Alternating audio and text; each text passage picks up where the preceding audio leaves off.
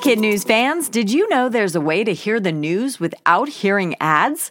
Parents and teachers can subscribe to Starglow Plus on Apple Podcasts to not only ditch the commercials, but also unlock access to future bonus episodes and other exclusives from the Starglow Media Network. That means ad-free listening of Kid News every weekday, plus ad-free episodes of Mysteries About True Histories for riddle-obsessed adventurers, Girl Tales for a fun spin on fairy tales, Musicland Stories to help young music lovers catch the beat, and audiobooks adapted for young listeners with classic titles, including Little Women and Moby Dick. Visit starglowmedia.com/subscribe to sign up for Starglow Plus on Apple Podcasts or wherever you like to listen. That's starglowmedia.com/subscribe. Good morning and welcome to Kid News. I'm Kim. Today is Wednesday, November 10th, 2021. And we begin with collateral damage from the COVID crisis turning up in the world's oceans. A new study has found in the year and a half we've been battling the virus, 57 million pounds of pandemic plastic has landed in our waterways. According to CBS News, face masks, face shields, and gloves make up most of the mess. But large quantities of packing materials are also junking up seas, thanks in large part to the increase in online shopping. Like all of the plastics that came before, marine life takes the biggest hit. Fish stuck in medical gloves, Dutch birds using masks to line their nests. Researchers are urging nations to better manage their PPE and develop more environmentally friendly solutions to collect, treat, and recycle their COVID trash.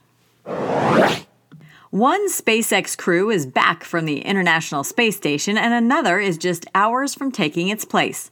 Blastoff for the next foursome is scheduled for 9:03 Eastern Time tonight from Cape Canaveral in Florida, with their ride to the floating laboratory expected to take about 22 hours.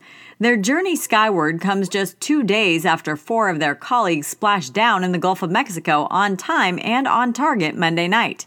The returning astronauts spent nearly 200 days, 250 miles above Earth, and are now being checked by doctors and getting reacclimated to gravity at their home base in Houston. If you follow football at all, you've probably heard of the jinx surrounding the Madden video game. Of the 22 players chosen for its cover over the years, 16 reportedly had bad luck on the field soon after. Now, that same curse seems to have moved to the wildly popular new ESPN2 broadcast, hosted by Peyton and Eli Manning. According to the Post, the 6 active players that have appeared on the show so far, Travis Kelce, Russell Wilson, Rob Gronkowski, Matthew Stafford, Tom Brady, and Josh Allen, have all lost the following week, even in some cases when they've been favored to win by double digits. In fact, there has yet to be an active player appear on the Manningcast whose team won their next game. Eli and Peyton took last Monday night off, so the next test of the Manningcast curse will come Monday the 15th. This is no baby shark. A very big, very chunky great white is turning heads even among experts. The image of the porky predator was posted to Facebook by the marine research nonprofit Atlantic White Shark Conservancy with the caption, "There are some sharks that make our data team stop and do a double take." This was apparently one of them. Based on the bloat, researchers say its last meal could have been as big as a whale. Social is having a field day, with reaction ranging from, "Why you gotta fat shame him?"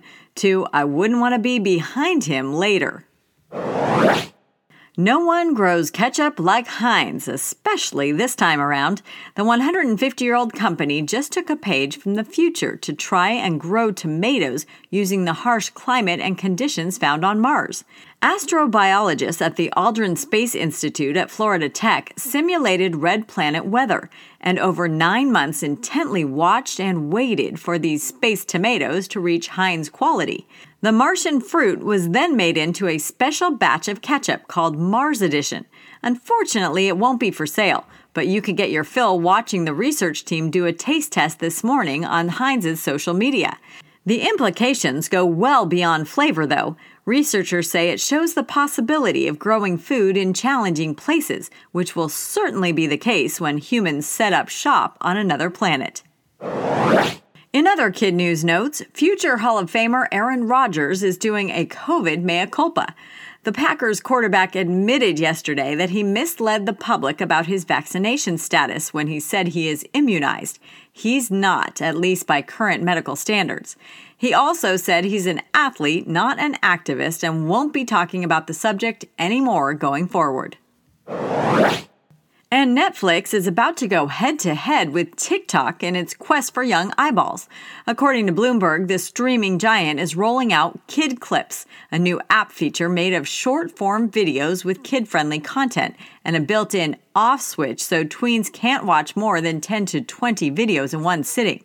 Kid Clips will be tested in the U.S. and several other countries starting this week. That's it for Kid News this morning. Now our Kid News quiz. How many pounds of ocean garbage are blamed on pandemic plastics? 57 million. How long in hours is the journey from Cape Canaveral to the space station? About 22. What have all the current players on the Manningcast done after their appearance? Lost their next game. Heinz Ketchup just duplicated what environment to grow tomatoes?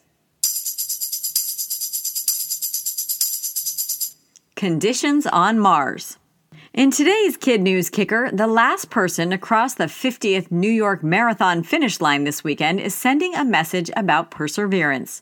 Fredlyn Bangwa's race bib said it best, determined to finish, and that she was. Freddie has run several marathons, but that was before being diagnosed with arthritis in her ankles, which makes running painful. She thought about quitting 16 miles into the 26.2-mile race, but then her sister showed up with a walker that gave her the push to carry on. At one point in the night, even street sweepers stopped to ask if she wanted a ride. She didn't, and finished the race after 11 p.m., clocking a time of 10 hours, 54 minutes, and 58 seconds, and qualifying her for next year's race. She told the New York Post she feels the pull to do it again. If you can't be first, it's great to be last. Before we go, it's time to shout out our teachers, starting with Mrs. Popovich at Norterra Canyon in Phoenix, Arizona. Mrs. Totino and her 5th and 6th graders at Glen Catherine in Melbourne, Australia. Mrs. Watkins at Neshoba Central in Philadelphia, Pennsylvania.